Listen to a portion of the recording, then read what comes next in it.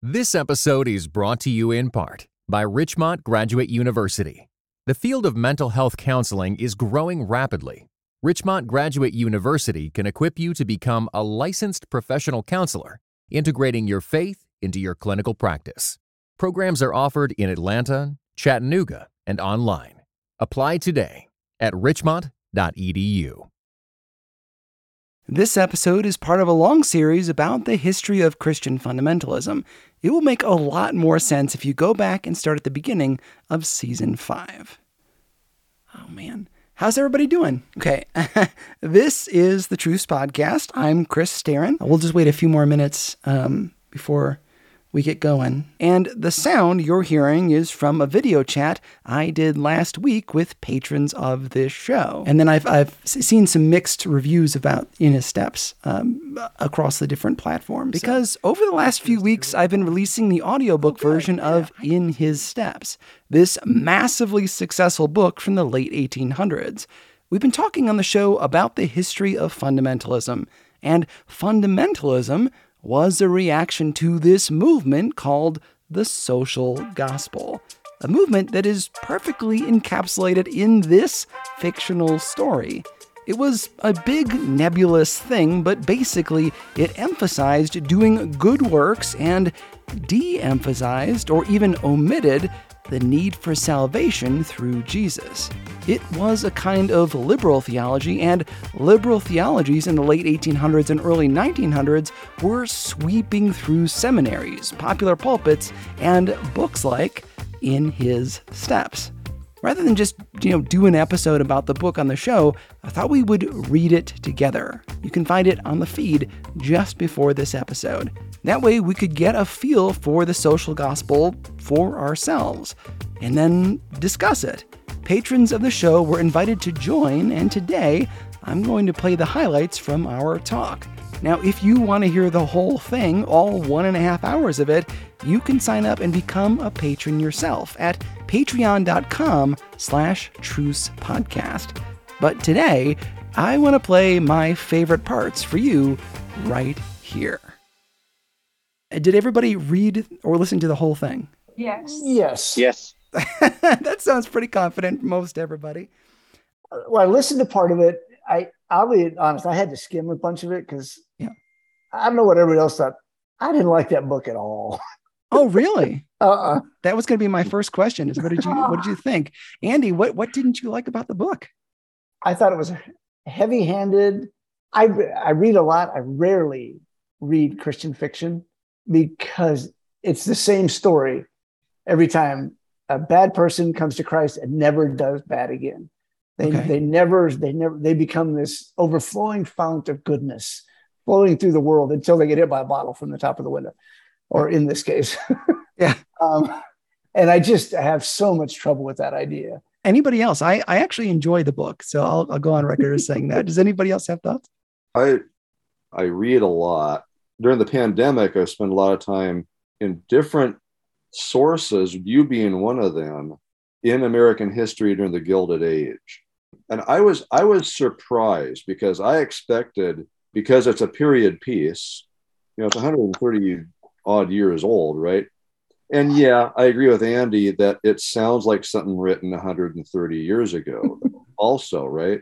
What I didn't expect was to hear things in it that once some of them made a commitment and said yes, like real Christianity is, like real kingdom of God stuff is you don't know exactly what you're really, really, really saying yes to in the end. Yeah. And that was the way their stories kind of carried through, really, and that they had to confront some things about themselves in their relationships with each other too. And the way that related to not only those that were in their own households, but people that they're in their own congregation, where they actually developed relationships with each other that looked kind of like, in my mind, the way that fellowship literally should look like. Yeah. In what way? Just sharing completely openly what's going on in my mind about my commitment. we don't really talk that way to each other very often. Very rarely do we anyway, right? Confessional. It was very confessional in the way that they talked. And there was no angle on making you agree with me about where I was going with my decision. And I didn't judge you if you disagreed with me and decided you wanted to do a different way or course of action in your life. And but also accountability at the same time. It was a very non-judgmental accountability. I thought, how does that happen? It's such an anomaly in Christianity to have a fellowship within a small body that you're associating with all the time at a high level, to have that kind of a relationship with each other to where you can just, man, I need to tell you what I got on my mind. I don't know. It just kind of surprised me that there was some elements in there that I wasn't expecting to see, because it wasn't all smelling good. It wasn't ending all neatly packaged necessarily. There was broken relationships. There were failures. There was death. I will say there was at least one moment of judgmentalism where one of the ladies confronts Jasper Chase about his lackadaisical lifestyle, just being a playboy. And that eventually spurs him onto bettering his life and seeking some kind of higher purpose. Yeah. But that's the one moment I can think of where at least there was somebody called out for his actions. Well, Rachel, what did you think of the book?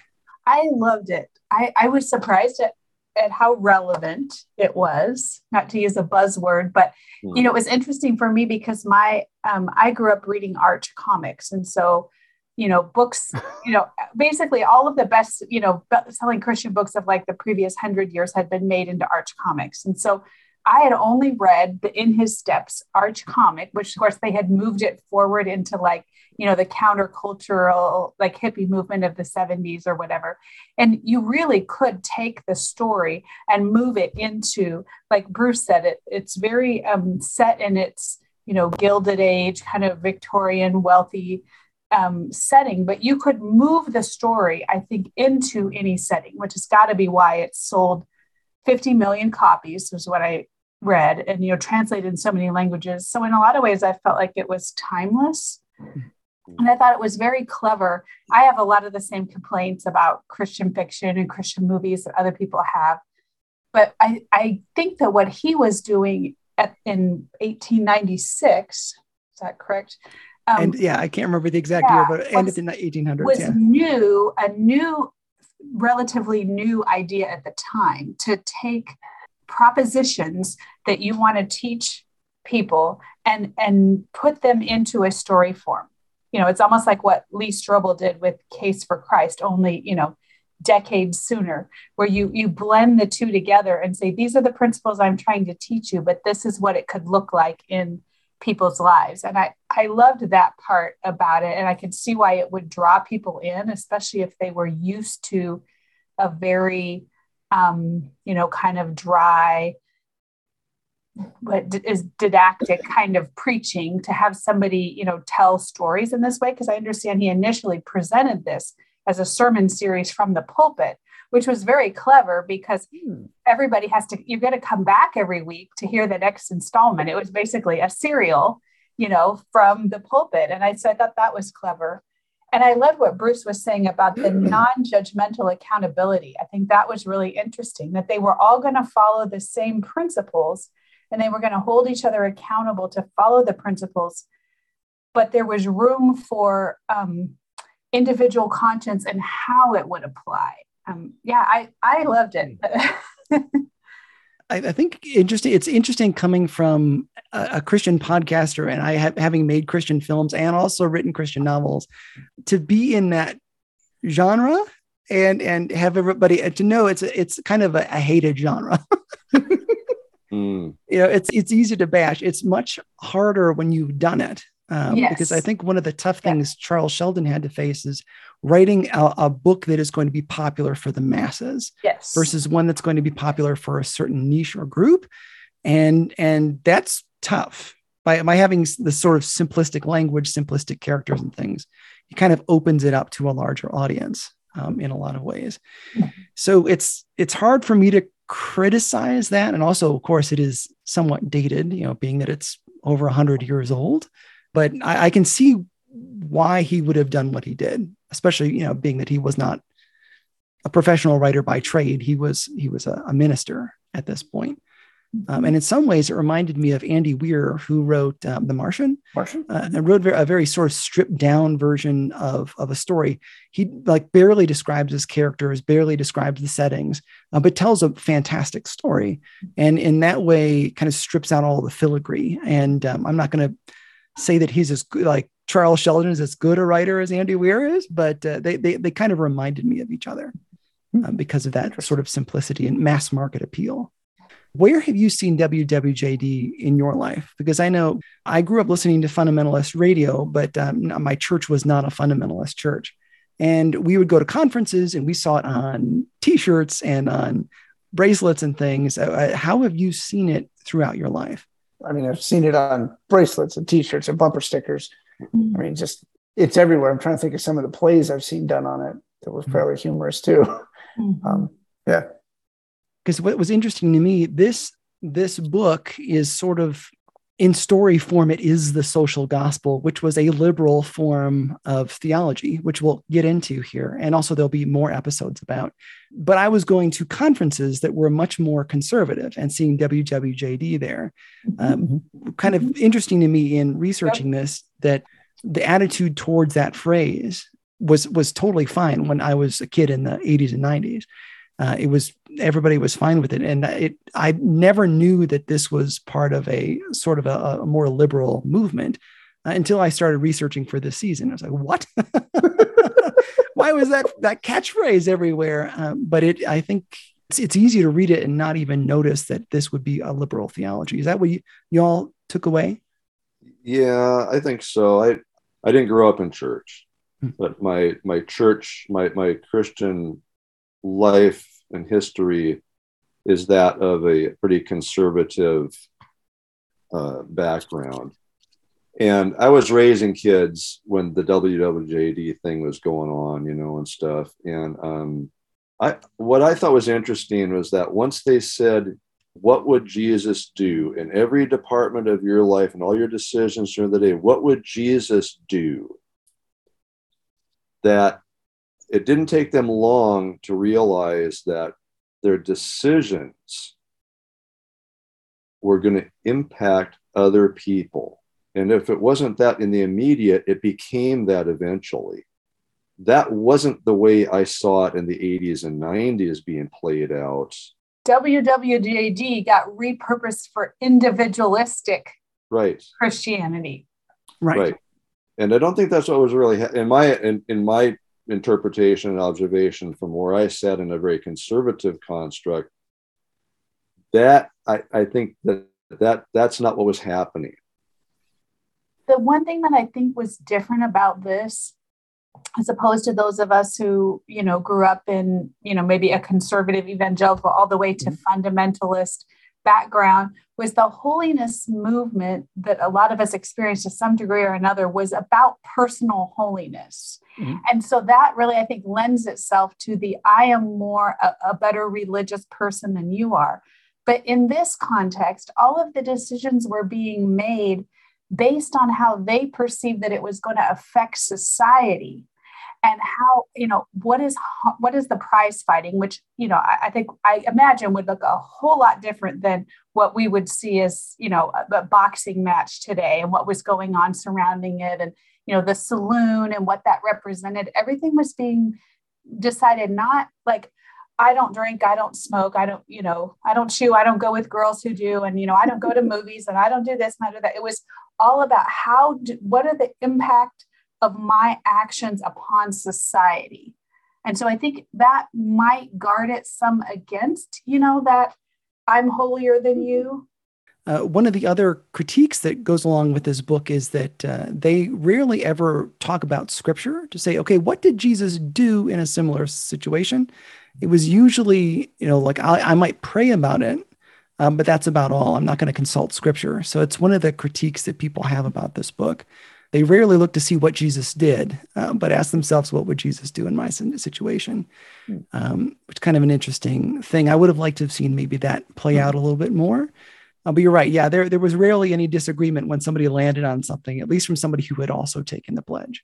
And as Rachel mentioned, there was a reason I did the holiness episode right before this, because you see that holiness movement. There really was in the late 1800s, early 1900s, this emphasis on personal holiness and trying to see, can I live a holier life? And that had a lot of really strange different branches that came off of it. But it's a good impulse when you read scripture to try to live a holier life. With that in mind, how do you see the social gospel inside of this book?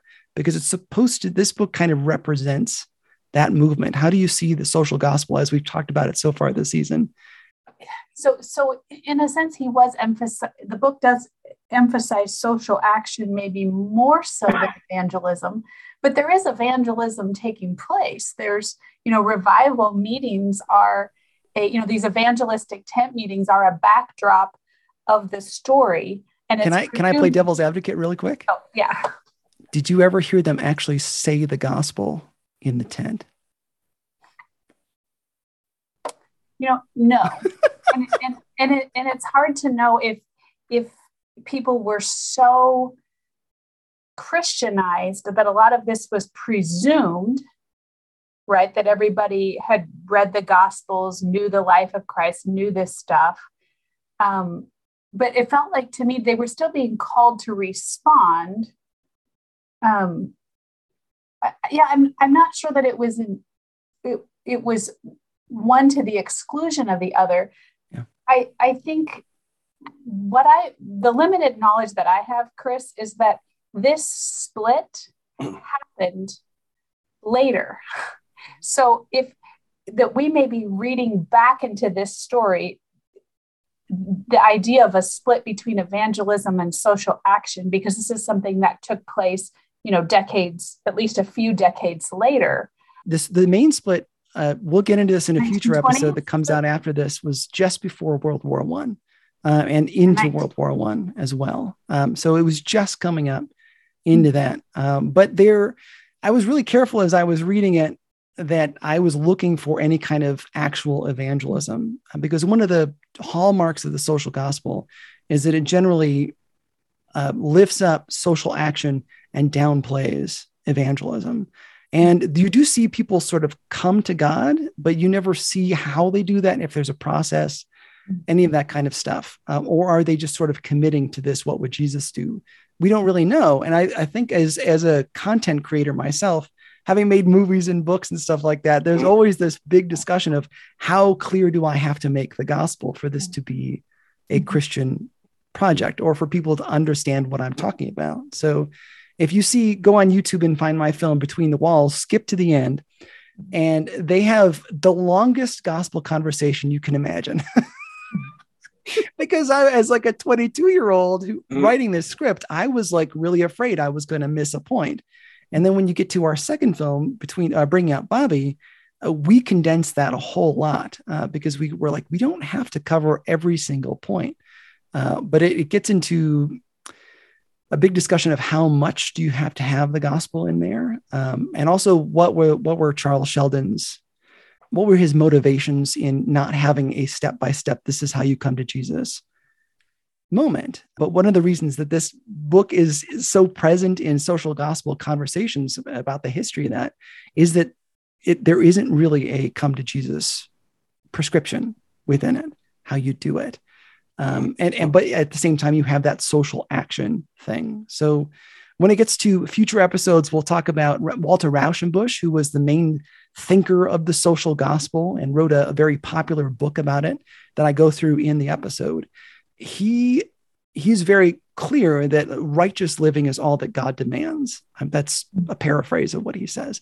It isn't about a coming to Jesus moment or a relationship with God necessarily. It is doing great works socially, and not about individual transformation, but about social transformation. And that would at least become the social gospel. And of course, there were a lot of different flavors of social gospel, so it's hard to put these things in a box. But one of the things you see in his steps is people concerned about society and how their actions impact society, but not necessarily about sin, unless it comes to things that are like vices that could hurt somebody, like alcohol. So it's kind of an interesting thing. It's a very helpful book, I think, for Christians, very convicting, regardless of what your stances are, what your beliefs are. But it does get into some sticky territory because it does not really talk about the relationship between a person and God. Do you think it makes a difference that this was initially a sermon series presented by a minister? So maybe. He's approaching it as, okay, you understand the gospel, you've made a decision, but I don't see it affecting, your life. So I'm trying to, take you guys to the next level. I'm trying to challenge you. Possibly. Yeah. So, but that of course is, I don't know. I wasn't there, right. But, and I haven't read anything that says either way. But that is what the social gospel would sort of become, would be to downplay evangelism and to lift up things like, even like Walter Rauschenbusch, when he's writing, eventually leads to socialism. He's a socialist and starts to kind of push that. And he's one of the guys that ties liberal theology and socialism together. And so then there's this big pushback right before World War I and into World War I to say, if those guys, liberal theology is all about helping people, then we in conservative theology don't want to be associated with that. So we're going to pull back from our social engagement, at least in public, in a move that's called The Great Reversal, which there will be an episode about. That's going to be good. Yeah. Bruce?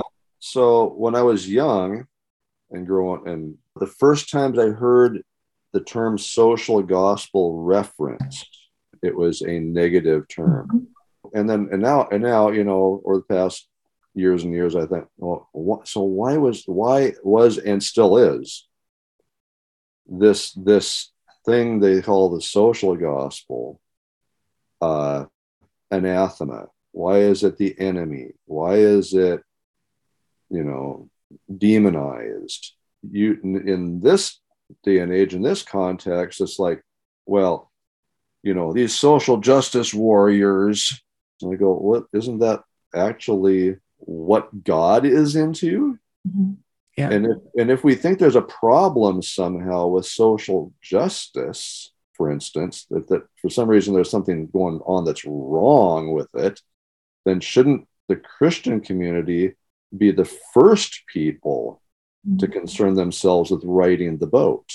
Yeah. I think in some ways we're all looking for a litmus test to understand very quickly where somebody else is. So it's like, if they say this buzzword, I can put them into this bucket. And sometimes that's one of those things. It's like a natural human thing. We have to put people into buckets so we understand how to deal with them. But partially it's also this thing of almost like gang warfare, where if the other gang wears blue and that's their color, I can't wear blue because that signals that I'm with them and I'm not with them. So what happens coming up into the mid 19 teens, religious conservatives saw what was going on in with the social gospel and said, I don't want to be associated with them because they're leading people away in seminaries and in big popular churches and in popular books and stuff like that. So to keep my people from being poisoned by this thing, we need to create a separate environment. And so some of it is self-preservation, but unfortunately it morphs into this thing where suddenly you're right. We have these buzzwords that we can just bash somebody. Oh, they're a social warrior. And now I don't have to pay attention to them or their cause or any of those other things. But yeah, you can see that this is kind of where it started. And then there are guys like Walter Rauschenbusch again, who we'll get to, who literally did tie this stuff to socialism. And then coming up into, 1917 with the Russian Revolution, that was a real threat. So part of the problem was they had these gigantic credible threats, real threats. So they were trying to create a sort of a shortcut language so that they could identify what was a threat and what wasn't. And I think we all do that. But unfortunately, like the problem is that we are commanded as Christians to do the whole of the law is encapsulated in love the Lord and love your neighbor. But we're generally, like I've said in the season, very good at one or the other, but terrible at both.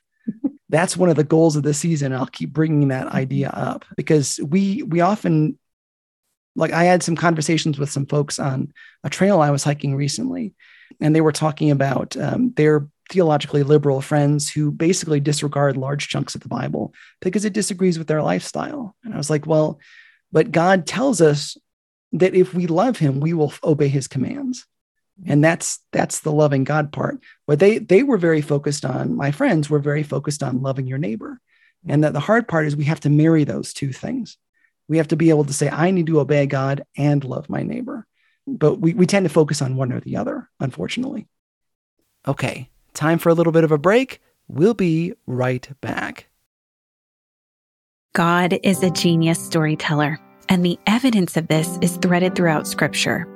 In Christianity Today's new show, Holy Curiosity, with me, Kat Armstrong, we explore storied connections threaded throughout Scripture from the Old Testament to the New.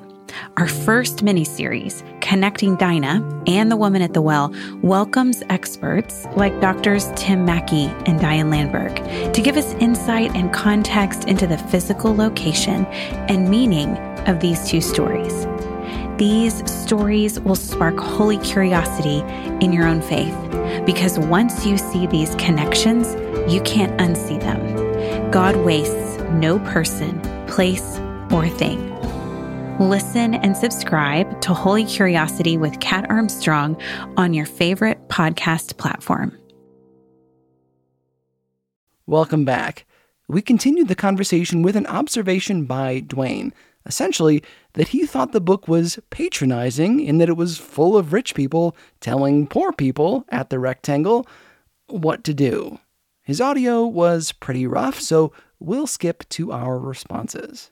I was really struck by that as well, because even in some of the writings about the book that I've read, they talk about this book as appealing to the middle class, and yet there's really not much in the way of middle class representation in the book.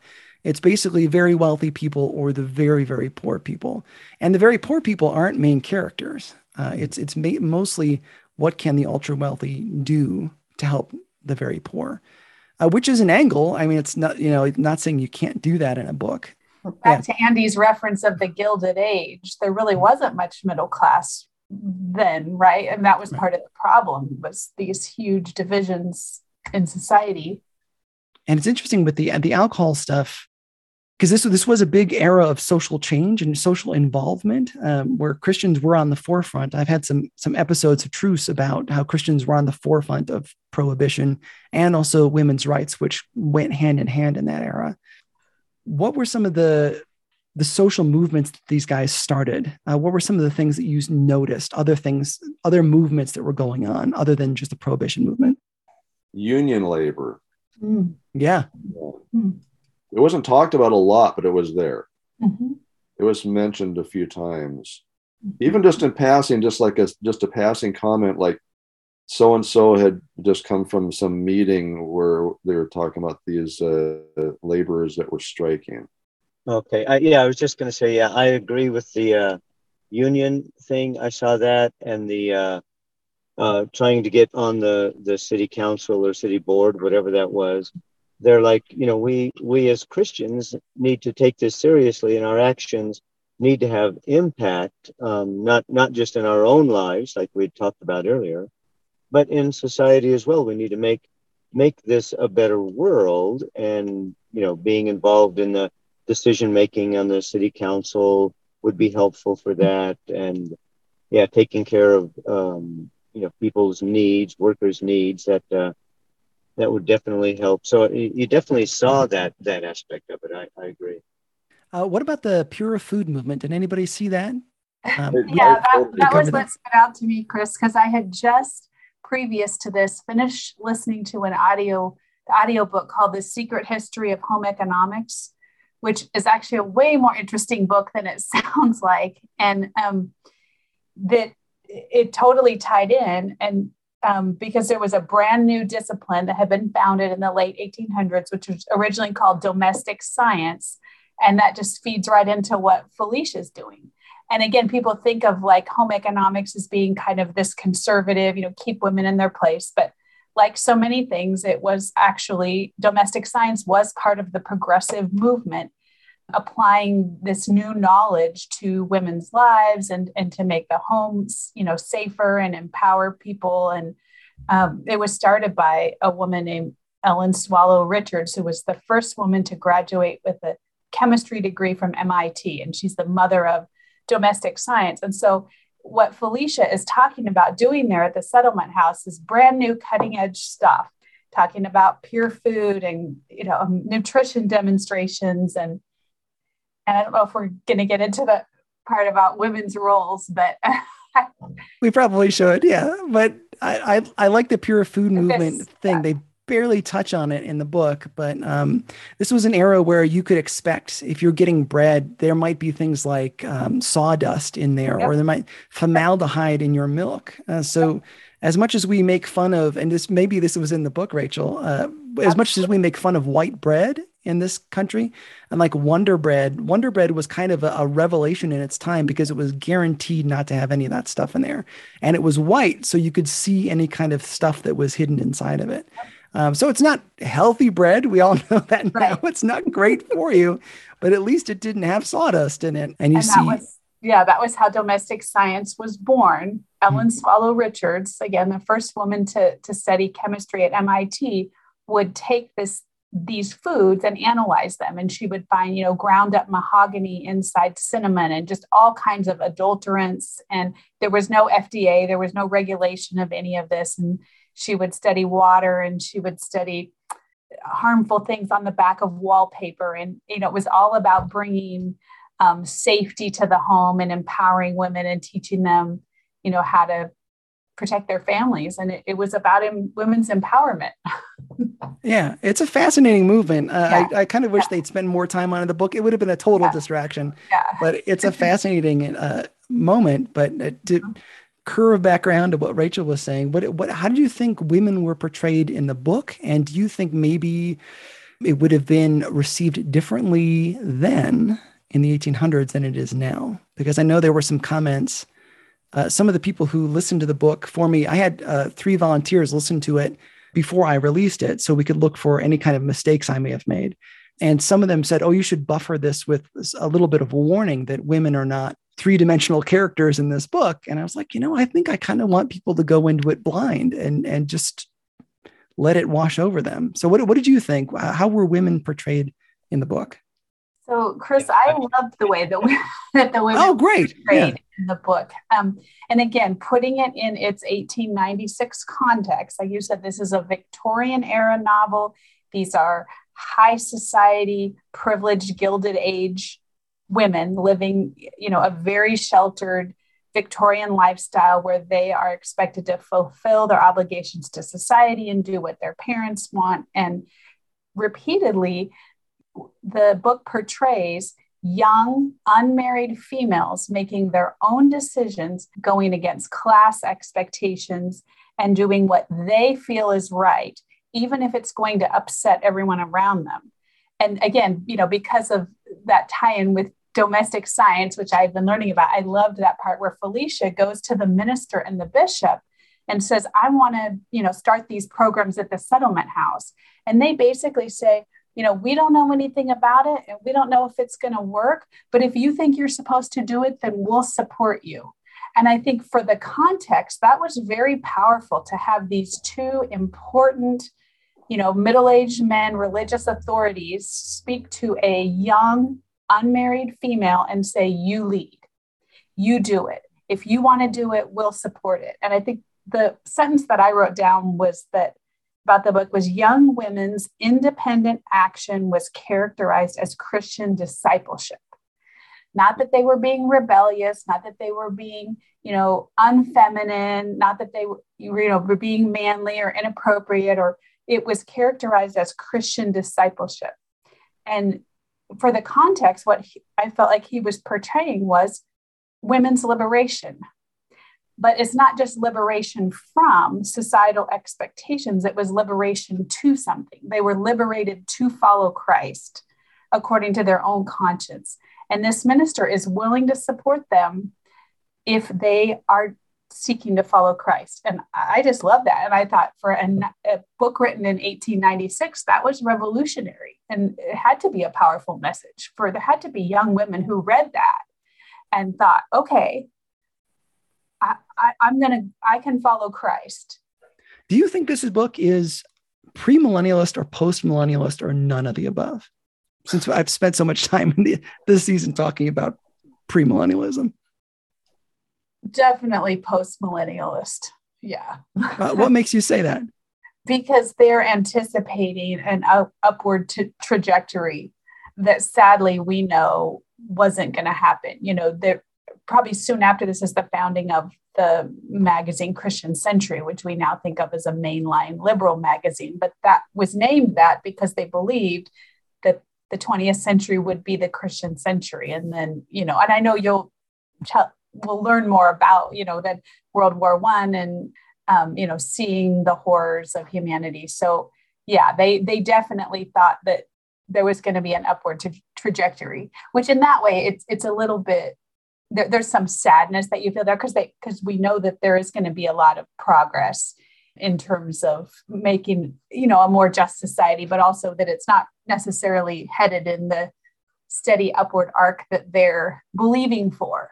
But I also think about how Mother Teresa famously said, we are not called to be successful, we are called to be faithful. And I think that was another theme that comes up in the book, is that it doesn't matter if the newspaper is making less money or whatever, we're called to be faithful. So we're supposed to have, an even irrational optimism and hope, no matter what's going on around us, because that's what it means to follow Christ. Yeah, I have to do the right thing, even if it's not going to change anything. Mm-hmm. And that's really hard to do. What do you think? Is this a book you would recommend to other people? Is this one you're glad you read? What are your thoughts? I noticed that Rachel gave thumbs up on an audio medium. I love that. I guess I better say what that is. And, it probably depends on what kind of literature a person likes. If you're fascinated with a certain type of literature, if you would choose, like I would, to listen to other, Victorian literature or whatever, like Andy said, there, it's not necessarily a setting or a style that's going to appeal to everybody. But I would recommend it. I mean, I enjoyed it. It carried me along and was inspiring. And I would probably not recommend it. I would recommend some other authors that cover some of the same themes, just maybe not as heavy-handedly. See, I actually have recommended this book to other folks. Partially it is because it is so easy to get the theme of the book. You don't have to dig very far. It's kind of right there on the surface. I found it very convicting. And there's actually another book I'm considering ending the season with as like a bonus at the end that is also a little heavy-handed, but I think sometimes we need that. We need something that's very clear. Again, Andy and I have gone back and forth on some things about journalism. You'll hear it in some of the episodes we have. I can say it again if you want. You can, but where he's been sort of not excited about the world of journalism. And I've been trying to say, like, Andy, before you can really comment on the world of journalism, you need to go report any story and then come back and tell me what you've learned. And part of that with Christian media, and maybe it's me deflecting, but I always want to tell people, like, you should really consider writing a Christian story or writing a movie or a book or something like that, and see how hard it is to try to get a point across in any medium without being heavy-handed, because it's actually really difficult. I mean, if you look at just about any popular movie, they generally have no message to them, at least no overt message. And any kind of, if you see a movie that, say, wants to try to encourage you to take care of the environment, inevitably people will walk away saying it was heavy-handed, regardless of what movie it is, anytime there's a message. So you're kind of already fighting an uphill battle and making it a Christian project. because you're trying to convey something about God to them. But in order to do that, you have to kind of verbalize those things, because also the audiences are not particularly great at picking things up, I've noticed over the years. So like I've said previously, on my second film, Bringing Out Bobby, the parents were dead the whole movie. But after screenings, audience members would come up to us and say, it was so sad when the parents died in that car crash. There is no car crash in that movie. I don't know where they got that from, but people just pick stuff up and miss the point altogether. So I want to stand up and defend the heavy hand every now and then, and I think it's okay every now and then, but it does mean it's probably not as sort of highbrow as something that would be more subtle. Hey, this is Chris in narration mode again. That's something worth exploring when it comes to the social gospel, because I said a few times here that the social gospel downplayed evangelism. That isn't totally accurate. It's a different understanding of the purpose of Christianity altogether. Whereas people like D.L. Moody would argue that Christianity is about saving souls through faith in Jesus, the social gospel put forth the idea that Christianity is about making our world better. You know, you wouldn't be too off by oversimplifying it to say that it's a battle between grace and works. Now, I don't think I've done a good job of explaining that yet this season. The social gospel wasn't a threat because it advocated for good works, but because it often ditched salvation altogether. The social gospel created a belief system that talked a lot about Jesus, but required no faith in him. It's the gospel minus salvation. That's why it's a big deal that In His Steps doesn't feature a gospel message, and why it so well articulates the message of the social gospel. Is Christianity a faith of doing nice things, or is it about a relationship with Jesus? For some reason, we struggle to do both.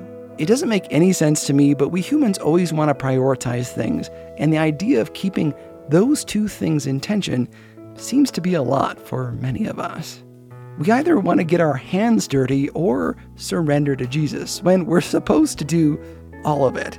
We like to knock media with an overt Christian message, but then we get into the sticky world of In His Steps. Is it Christian if it doesn't advocate a relationship with Jesus? Maybe that's the topic for another Patreon discussion.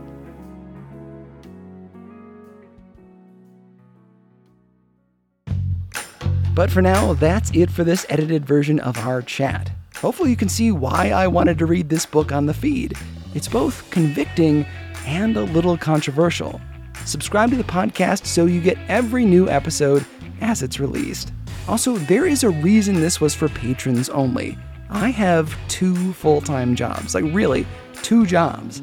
This podcast and the job I do in order to pay for the show, which is a ton of work. 11-hour days, often 6 days a week. I could do way more creative stuff and maybe learn how to sleep well at night if I did this show full-time. And you can make that happen. Become a patron of the show, like the people you heard from today. You'll gain access to bonus materials and, more importantly, you'll keep good content like this coming for everyone to hear. You can learn how to help at patreon.com/trucepodcast. Only about 2% of the people who listen to Truce ever help out. My goal by the end of the year is to get that to 4%. Just 4% of people who listen. This show is not funded by a company or a grant or a church or a wealthy investor. It's just me doing work between shifts at my full-time job as a school bus driver.